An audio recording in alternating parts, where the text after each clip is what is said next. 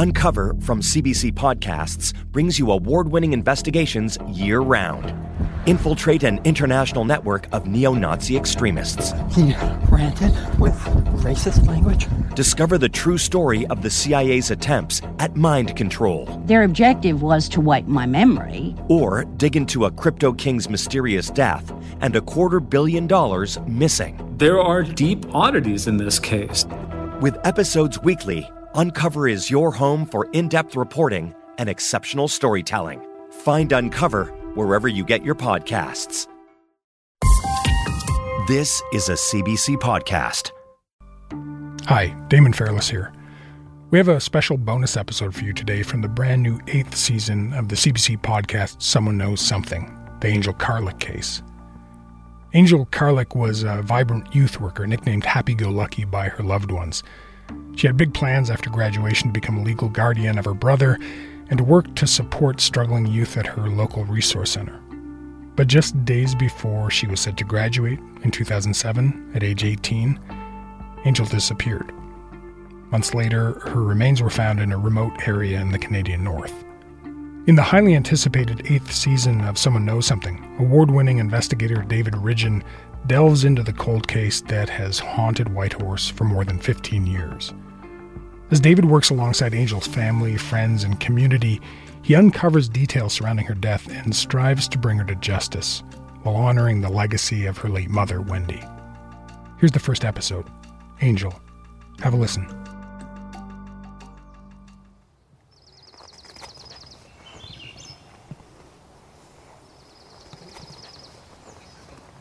Goodness, sheesh. Goodness, sheesh, ho, ho. Thank you, Mom. Okay, I feel better. I feel stronger now. I'll call you when I'm done, please. Okay. Okay, I love you. Okay, talk soon. Bye. Sorry. You don't have to be sorry. No apologies. I've just avoided this part of my whole life, it seems.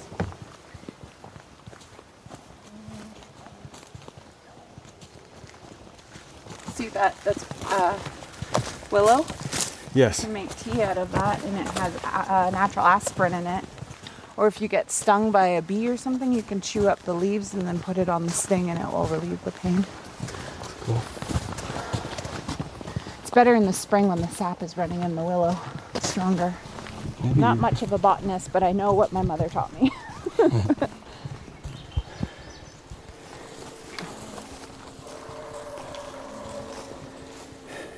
We're here.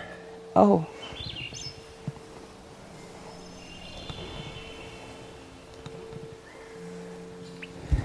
She was in there?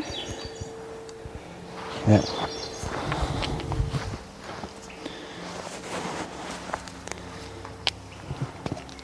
Gonna put some tobacco down.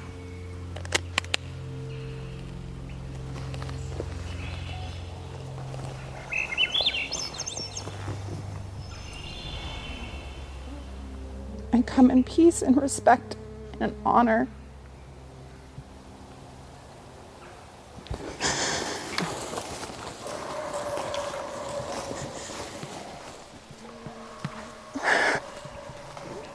Quite peaceful having the birds sing.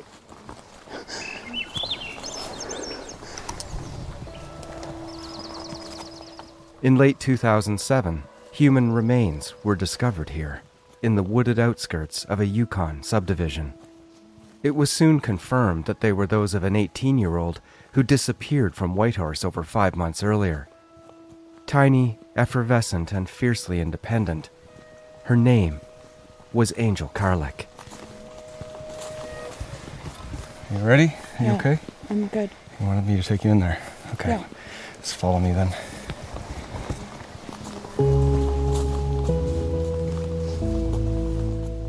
I'm David Ridgen, and this is Someone Knows Something, Season 8, The Angel Carlick Case, Episode 1, Angel.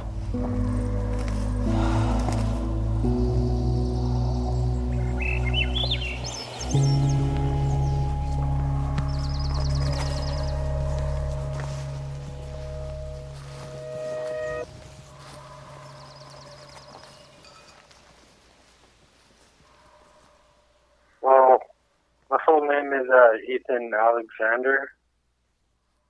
Ethan Alexander Karlik, or just Alex as I've come to know him, Angel's brother, now age 30 and living in Good Hope Lake, northern BC.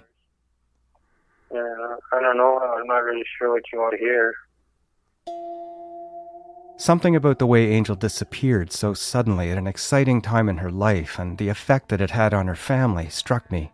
And when a window of opportunity arose, I decided to call Alex to check the status of the case and to see what he thought of my potential involvement in it. But I was always close with my sister. She turned 18, she tried to get me out of the group home. But then that was pretty much close to when she went missing. Because she went missing before her 19th birthday. I first read about Angel's case over a decade ago. Hers was one of many cases of young Indigenous women who have gone missing or have been murdered in Canada. She and her family are members of the Casca Dena First Nation. The investigation seemed to be bogged down, as many are, by a lack of momentum and plenty of rumors, and a mistrust of the Royal Canadian Mounted Police, or RCMP, was pervasive and still is today. Coming out of all this, my belief is that Angel's full story needs to be heard, and that her case can be solved. And I was only around 16 and all that, and we just depended on ourselves, me and my sister, once we became 11 years old. Pretty independent people. Yeah, I started cooking when I was 7. We didn't really talk about our future and our lives together. We weren't really kind of like that kind of brother and sister. Never really asked what the future was going to look like. I ask Alex what he thinks of me looking into his sister's case. I'm actually thinking anything would be helpful. At some point after Angel's murder, Alex moved back to Good Hope Lake, home to the Dease River First Nation. Alex works at a wood shop in the community that makes things like log cabins and wood products for the mining industry. Yeah, but right now I'm enjoying my time off because I pushed it pretty hard to get all of our orders out. I saw a post from you that you were playing hockey too the other day. You do a recreational hockey team? Yeah, we got a team called GHL Blackhawks. Angel and Alex spent parts of their childhood in Good Hope Lake, where they lived with their mother, Wendy. Later, Wendy moved the family to Whitehorse, several hours away by car, for Angel and Alex's schooling. I guess she's just like other mothers and stuff around that age, and with residential stuff, she had her addictions, not drug addictions or anything like that, but with alcohol. During my childhood, yeah, she wasn't there all the time, but she was there most of the time. She always made sure I was taken care of, and I was always made sure there was food in the fridge. She was a good mom. She really cared about me. When she could, she always gave me money and stuff. She was just a really special person, but she was the mom to a lot of people in Whitehorse. She wasn't just a mom to me. Angel and Alex were eventually separated, with Alex living in a group home and Angel living with friends or relatives or her mother, Wendy. Alex tells me that at the time of Angel's disappearance, he was only seeing her sporadically, so didn't immediately recognize that Angel had disappeared. She just graduated and took off for a while, so I was just still praying for that. Eventually, Alex began to hear rumors.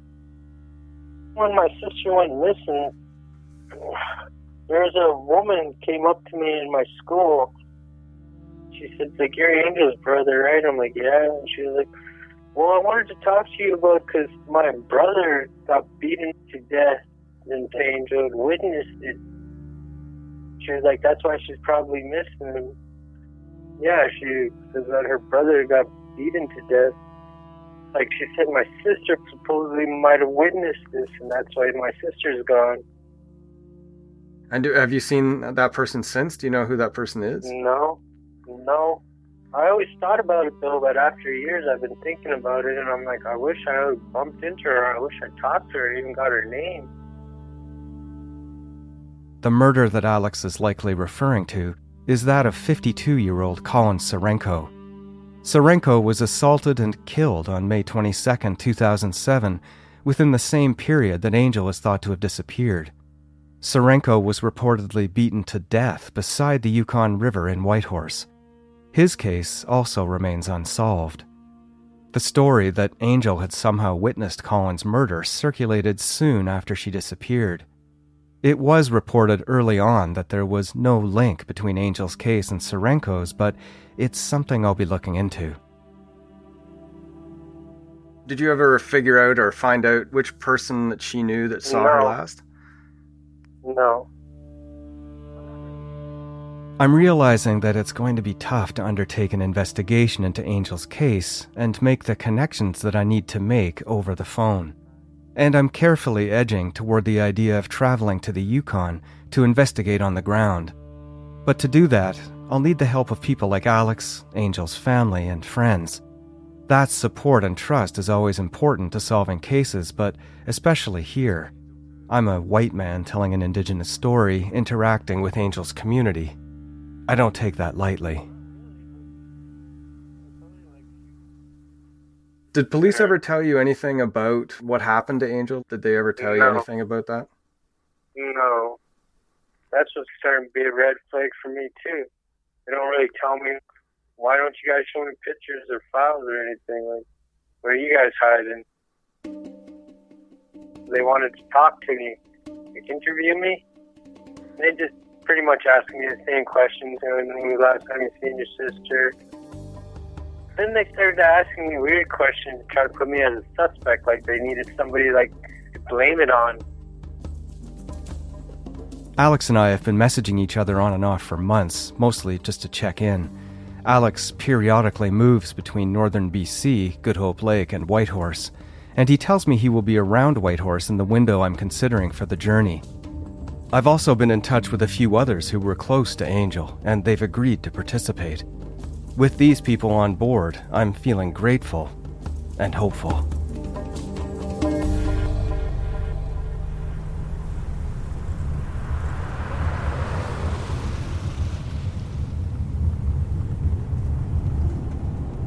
It's about to cross into the Yukon here after a few days of driving, I'd say several thousand kilometers.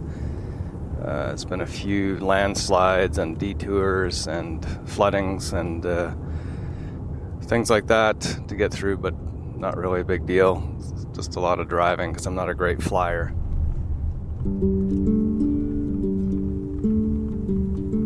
The Yukon seems too big for words, or at least the words that I have are not enough.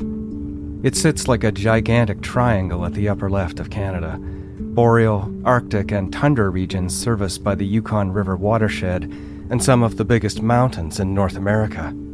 A huge place with few humans, but 9 bears in 2 hours. Lands covered in the pink-purple of fireweed, black spruce, and glacier blue waters, with a freshness in the air that I've only ever encountered here, and a ruggedness that seems to define anyone or anything that lives or comes here.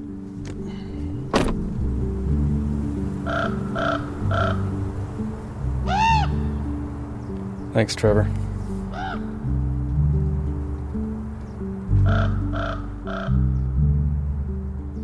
Just off to see if I can pick up Alex Karlik. Last night he stayed at a friend's house. And the friend happens to be somebody who I think used to date Angel Karlik. Chris Dawson. So hopefully Chris is there. Talk to Alex for the first time, really, in person.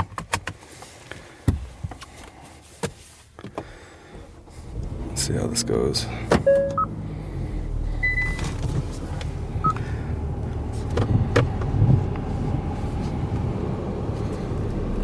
It's a rainy, cold morning, 8 degrees, mid-July 2022 in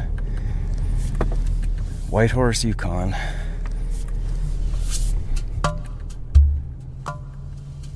Laid out in a valley sandwiched around the Alaska Highway on one side and the Yukon River on the other, Whitehorse, the city, is spread across over 400 square kilometers.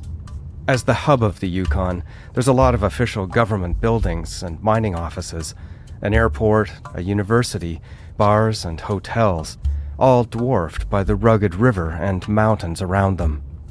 Angel disappeared from this place, and part of my focus going forward is to try to reconstruct her timeline here over her final days. Where was she? Who was she with? And when? I liked hearing the ravens this morning. They reminded me of being up north in Thompson. Similar but different here in the Yukon on the other end of the country, really. The western end. Made me think of all my cases. It's a bit overwhelming, but I signed up for it. Alex, he didn't know the address. He just said that there was a green Jeep in front, so I roughly know where he is.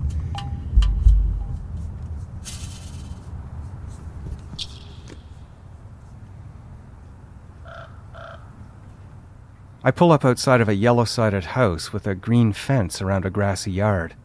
There's an old trailer with a tarp on top and a blue truck in the driveway, along with some wood that's been freshly chopped on the ground. I'm pretty sure this is the place.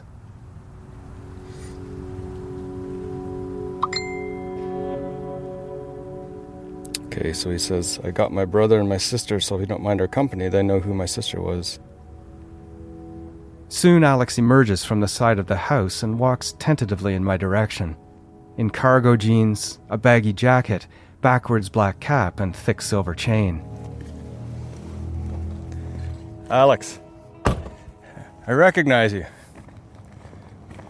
How are you doing? Pretty good. Nice to see you. I'm David. How's your night last night?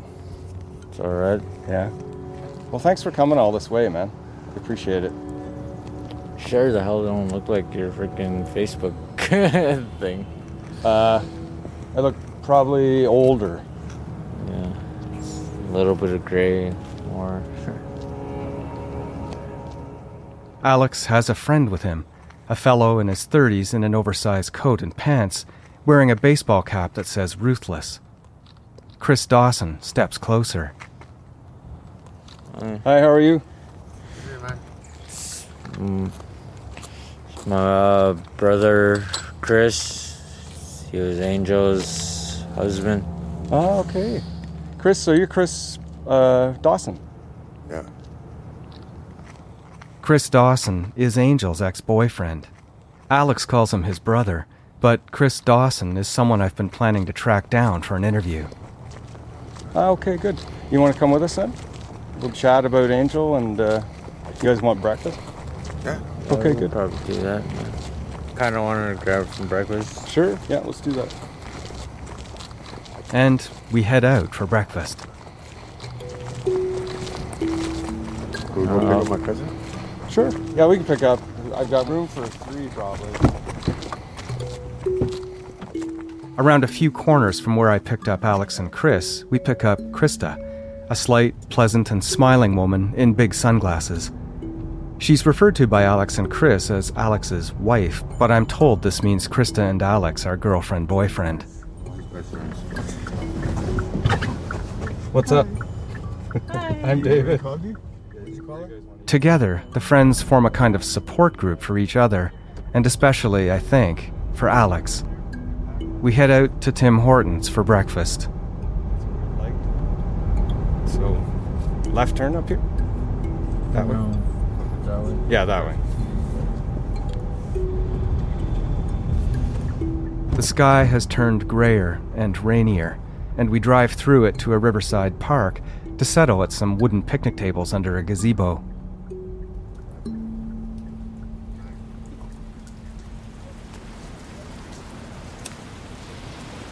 I think about her every day. Chris Dawson opens up first. Every day in my life. Every time I wake up till I go to sleep. I loved Angel. She was My soldier, man. Always happy-go-lucky. That was your nickname. Happy-go-lucky. Yeah, it's a long time ago. It's hard to remember. Yeah, I know. I remember she looked so gorgeous last time I saw her. Oh my gosh. So beautiful. Tell me about the last time you remember seeing her and what do you remember from those times and that day? We're at, they call it Hoochie Park. We're all drinking there. It's the last time I saw her. And then we sort of split up. I had to go home. I had to walk. And she didn't want to walk with me, so okay, I'm going home. The last time I saw her. Chris would have been walking to his home in a subdivision here in Whitehorse that locals refer to as the Village. It's about 4 kilometers or a 50-minute walk from downtown and home to the Kwanlundun First Nation Cultural Center.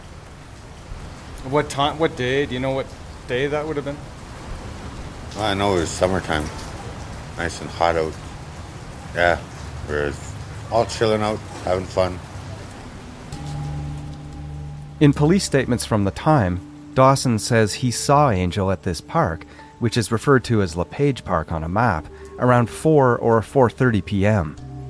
It's a near treeless concrete area at the center of Whitehorse, behind the Sternwheeler Hotel. But police records also indicate that Dawson saw Angel again, later at another park around 7 p.m.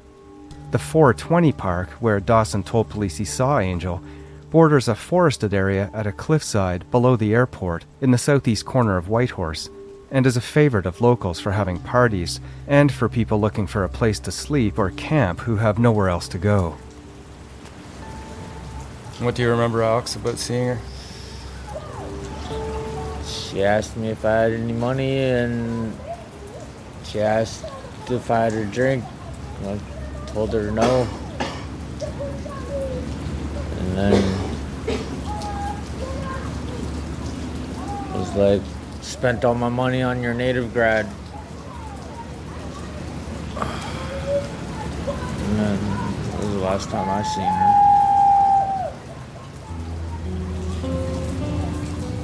Last time I saw her was at the after party. Oh, after grad?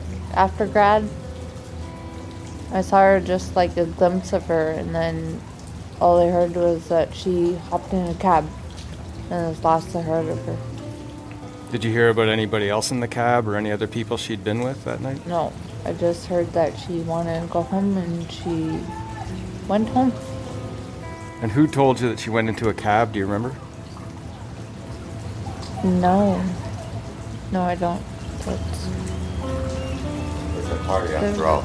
Big party. Yeah. Like people yelling and everything. Yeah. And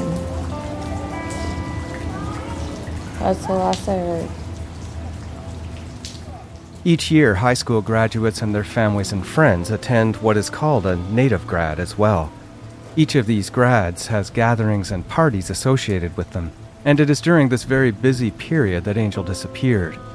The timing of some of these events is known, but not that of others, and the stretch of time since that late spring of 2007 means that dates are more difficult, as is the process of constructing Angel's last moments. Many thought Angel had taken a trip somewhere but would be coming back.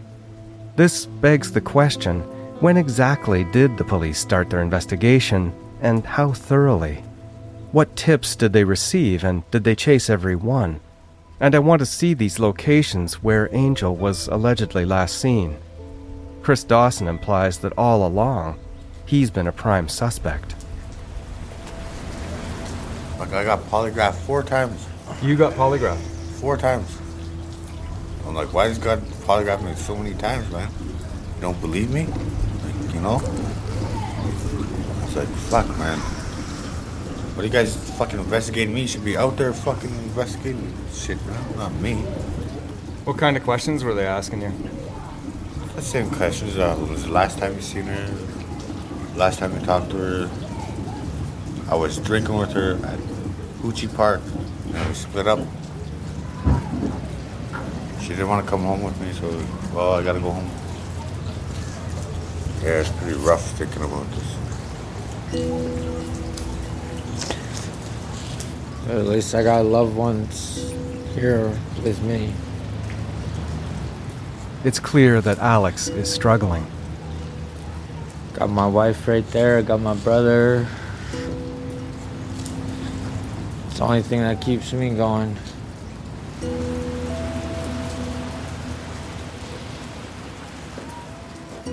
Alex's state of mind as we look into Angel's case is something I'm trying to attune to. Revisiting these traumatic experiences is always difficult, especially for family members. I look around and everyone is huddled up and starting to shiver. It's kind of cool out here, bud. I know, I'm sorry. I'm keeping you guys all freezing. We can keep chatting over the next few days and stuff. Yeah, I'll be there with my brother. You guys are all cool to be together. It's nice that you're supporting each other here, eh? We leave the park, and since his room is now ready, I drop everyone off at Alex's hotel for the time being. We make a plan to meet up later.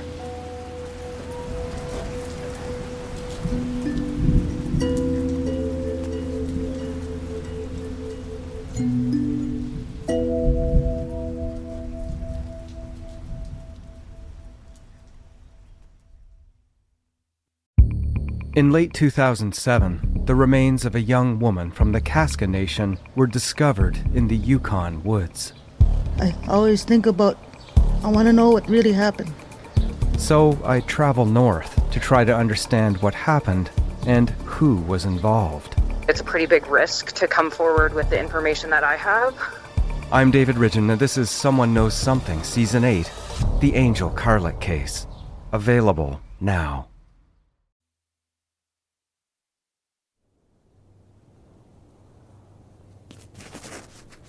Just heading into Lori's place now.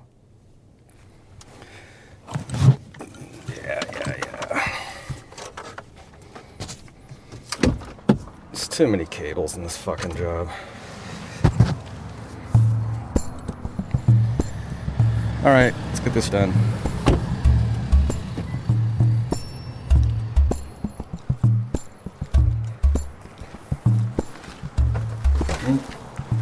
Oh, she's out front. Oh, there she is. Hello. How are you? I'm good. How are you? I'm good. Thanks for doing this. So is this the entrance? Is this it over here? Lori Strand lived with Angel at the time of Angel's disappearance, but she also took care of Angel and Alex for periods throughout their younger lives. Lori is 40 years old and a member of the Southern Tutchone Nation. She's about 5'9" and projects a reassuring aura of capability and determination. She says she'll do anything for Angel, and she's taken time away from her work as a dental assistant and receptionist to help with the investigation. I was with Alex, and there was an entourage that would come with them every time, so there was... I'm not surprised. It was fine. It was good, actually. I think offering support for him, so it was good. You may or may not know all of them, but Chris Dawson was there. Good. He was there. Angel dated him for a bit. Yeah. So it's quite small. Oh, it's good. But I still live here because it's close to my work. We walk into Lori's comfortable-looking one-bedroom apartment. There's a north-facing large window and an open space that includes a small kitchen area. Art photos on the walls, giant flat TV. Okay. Angel lived here. Angel lived here, yeah, and where that dream catcher is, she made that at the youth center, and her bed was underneath it, obviously. Oh, so here. But I have never touched it. I just leave it there for her. Pinned to the ceiling above what is now a dining table, a small circular dream catcher wrapped in a white vinyl strapping. At its center, a string matrix with small translucent yellow beads along the strands. I take a picture of it hanging there, tiny against the room. Angel made this with her own hands about 15 years ago. It's now covered in dust. The youth center where Angel made it was called the Blue Feather at the time. Angel worked there and helped in the kitchen as a cook, and with various other enrichment activities for the youth in her community. I'll be looking into her time at Blue Feather, who she worked with, what people remember. Blue Feather is gone now, as is the building that housed it. And did Angel put that there? Yeah, she put that there. Do you want a cup of coffee or anything? I will not say no to that. Yeah. Thanks so much for helping with this, because it's really hard to sort of break into the community and say, hey, I'm here or whatever, you know. It's nice. Thank I was you. kind of wondering how Alex was going to do with it, but I mean, it goes in waves and it really does depend on who he's with. He is one of the strongest people I know. Yeah. Just because not everybody experiences those events in their life.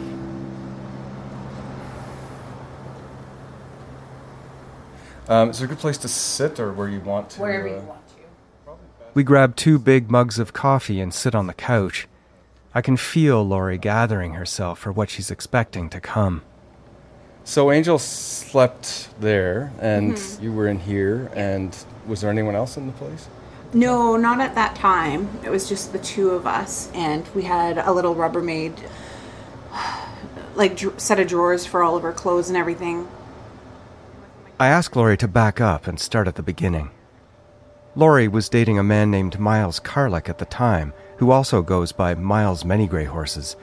Miles is Angel and Alex's cousin, and it was through that connection, at the age of 22, that Laurie says she first came into contact with Wendy Carlick and her 2 children. Because Wendy was partying a lot then, and we didn't want her to lose the kids again. So we moved in to kind of regulate things and make sure that the family was functioning. And then Miles and I moved into here, which Alex's group home is just down the street. And that way I was close by if they wanted to hang out. Wendy was a single parent. Yeah, Wendy was a single parent. And Wendy had struggles, and because of that, both Alex and Angel were sort of brought in and out of the situation. Yeah. When I met Angel and Alex, their mother moved up from Good Hope to have the kids go to school here, because the school in Good Hope Lake only went up to grade 6, I think, and so they had to move to Whitehorse. We just didn't want Wendy to lose the house, because she had a 3-bedroom town row house. Yeah. And then things got better, and Wendy was back on the ups, you know, and back on her feet. So we moved out and we got this place because it was close enough to the Taylor Street house. Right. And then when Alex went into the group homes again, we were close enough. I can show you. It's just down the alley. Okay. And then Alex said that Angel tried to get him out of the group home at some point. Yeah. Is that to bring him here, or is that? No, it was just her goal to get done school, get a job, and to get Alex. Like, she wanted it to be the 2 of them and have a stable home. And that was her goal. And she talked about, like, when she's older, she wanted to help kids in her situation, you know. And I just wanted her to get an education. Like, I was like, just go be a dentist or go be a nurse. Like, get an established career, because she was really brilliant. Yeah. Laurie describes lives and childhoods disrupted. She and Miles were young and just building the relationship when they took Angel and Alex in, and they weren't that much older than Angel and Alex at the time either. How was Miles with them, and over the time did it change, or was it always the same? I always pushed him to be more of a male role model figure for them, but he always kept it as like a brother relationship, and I didn't really agree with it because, I mean, a young man needs somebody to mentor them. Miles very much liked his video games and would spend hours on them, and I'm like, why don't you go take him skating or something? When I met Angel and Alex was this cute little boy. His ears were so big he had to like grow into his ears. And Angel was just sweet. She was really quiet, and she liked helping me in the kitchen. She was a better cook than me. Probably would still be. she's thoughtful in small ways.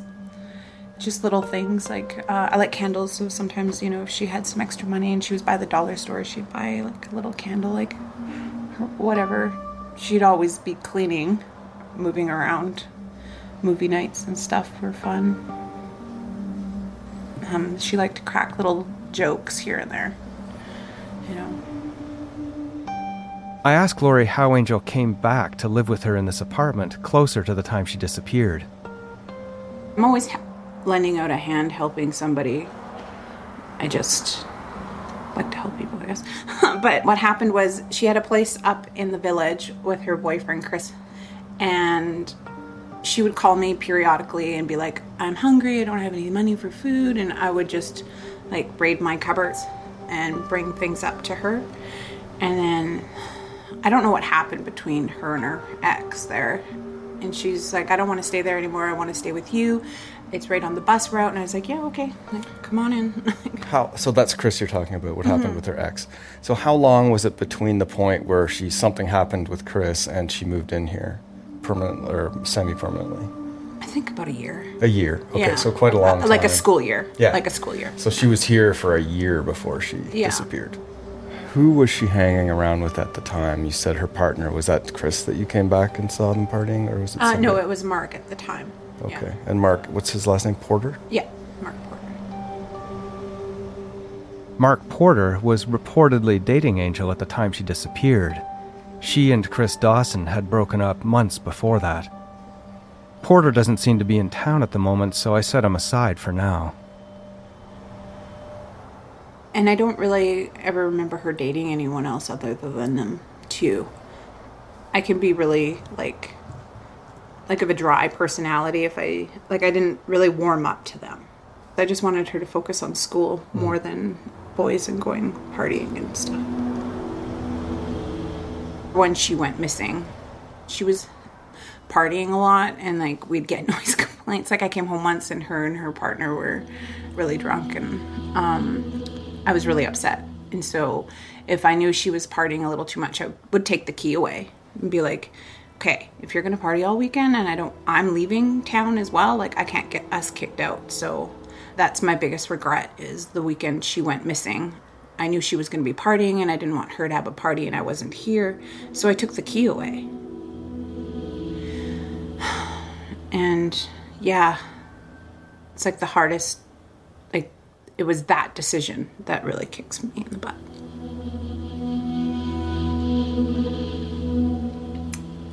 Things could have been different. Well, that's a connection that you might make, but it might have made absolutely no difference too. So, you have to measure that. Lori tells me more about the after-grad party that was planned for that weekend. Casual, unsupervised, and popular. And the after-grad party would start at what, like 9 o'clock or something? Probably 8 or 9, yeah. Where was it? I think it's still out at Chadburn Lake. I can show you. I'll be looking to speak with others about this party at Chadburn. I asked Lori if she has any photos of Angel. I do have one. I put it away for safekeeping.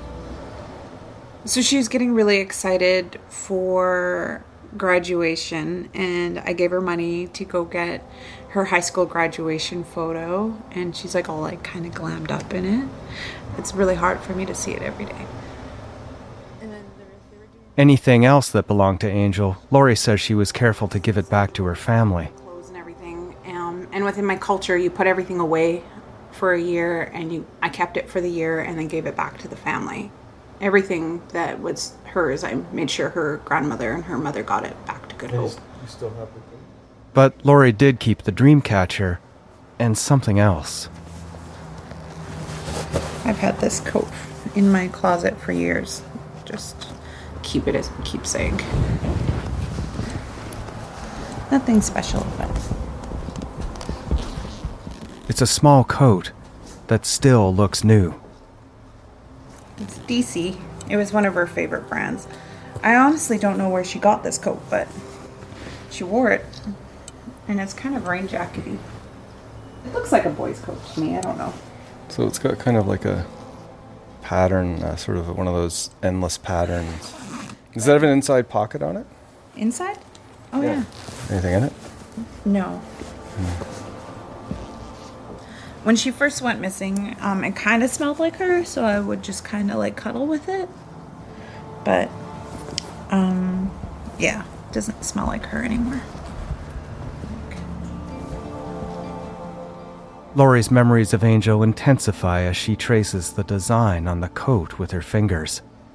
She smiles as she presses the fabric to her heart, and then a tear forms. The thing with Angel's killer, what really freaks me out is this person is probably close enough in this small community that I might be greeting this person with happy, joyous moments, you know, like I might be happy to see this person. And they have this dark secret. And I honestly believe that somebody in this community knows. And they're just choosing not to say and letting Alex and the rest of Angel's family, including myself, be tortured. Because there's not a day that goes by that you don't think of her. And it might be something little, like when my nephew, we were at the beach last summer and he had dirty feet and I was washing them in the lake and I was thinking of, like, Angel just popped into my head and I thought of her little stubby feet, you know? And a lot of her friends are parents now and, you know, like, I could be another auntie, like, to her kids. I'm probably going to need one of those in a second. It's okay. Sorry to make you go through all this. Oh, it's okay. I don't really talk about her outside of my trusted circle of friends and family. It's hard, you know?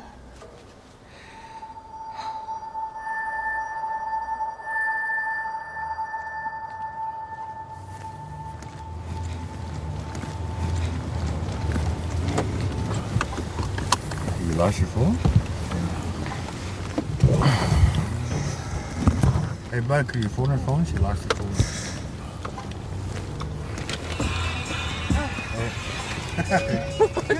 What? Right beside you. You lost it right next to yourself. Back in my rental car with Alex, Chris, and Krista. I gotta be down here anyways, actually, at 3. You gotta talk to the prosecutor? Yeah. I wouldn't mind seeing what happens with that, but I can't be there at 2 places at once, so you can tell me what happens after that, maybe. Alex is talking about visiting prosecutors in Whitehorse, but I have another interview booked and cannot go with them, even if they would allow me to be there. But the prosecutors aren't connected to his sister Angel's case. They're working on his mother's, Wendy. If it's not gonna happen the way that I wanted, if I'm not gonna get justice for my mom, I want you to make sure that the whole fucking world knows that what happened. Well, for sure they're gonna know what happened to your sister and your mom. In 2017, Alex's mother, Wendy Carlick, was also murdered. Sarah McIntosh, a friend Wendy was with at the time, was killed too. A man named Everett Chief was arrested and convicted for both crimes, and Alex wants to make sure Chief is given a proper sentence. Neither Wendy nor Sarah's murder has been deemed by police to be connected to Angel's. But either way, Alex has been left alone. We drive into the empty parking lot of a Staples store. It's raining, and as we all get out of the car, none of us have raincoats. On the expansive wall in front of us, the entire side of the store is a gigantic painted mural. Angel and her mother Wendy's faces side by side, rendered over 6 feet high, bordered by 2 wolves, colored clouds, and traditional northwestern eagles. Angel herself used to help paint murals just like this around Whitehorse as part of her job for Bluefeather. Alex has been here many times.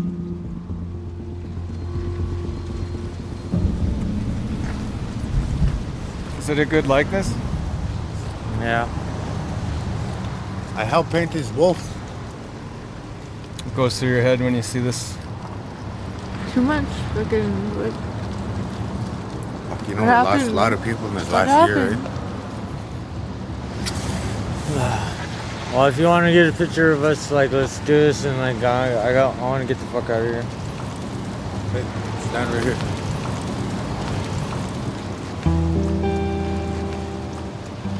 And we do. I drop Alex, Chris, and Krista off at the hotel and drive along the road closest to the river. I'm not sure where this is going to go, but I feel the need to be here on the ground even more strongly now. What does justice look like in this case? Maybe there will be some healing.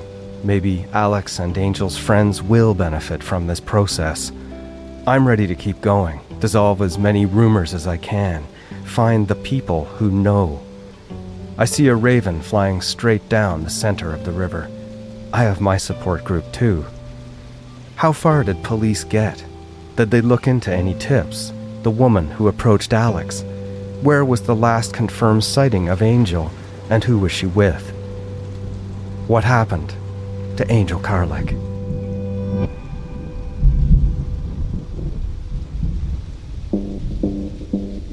This season on Someone Knows Something, the Angel Carlick case. I always just used to look back and wish that I didn't let her go alone. I had an experience during the time Angel was missing, and it always sort of haunted me. Whoever did this didn't expect she would ever be found again. That is my belief as well. So after that was said, I felt wow, I might have some really serious information towards this case. All he said was don't make me do to you what I did to Angel Carlick, or something like that. And he straight up told me that he would put me under the ground like my little friend Angel, and nobody would know what happened to me either.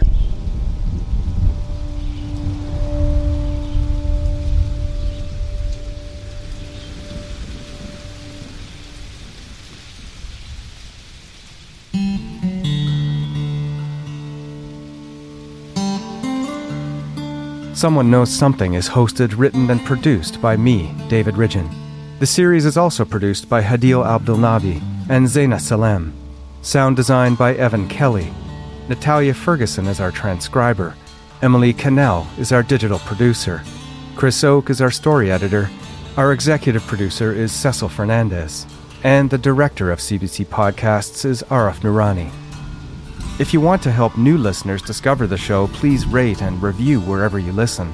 Find us on Facebook by searching Someone Knows Something, or on Instagram at CBC Podcasts. You can hear next week's episode now by searching for the CBC Podcasts channel on YouTube, or you can hear all 7 episodes today by subscribing to the CBC True Crime Premium channel on Apple Podcasts, where you can binge the full season ad-free. Just click on the link in the show description.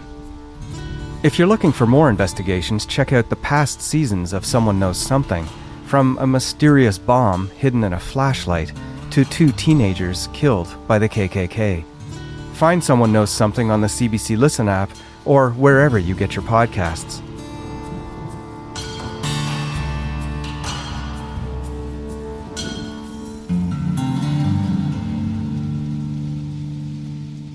That was the first episode from the brand new season of Someone Knows Something. You can listen to more episodes right now on the CBC Listen app and everywhere you get your podcasts. For more CBC podcasts, go to cbc.ca/podcasts.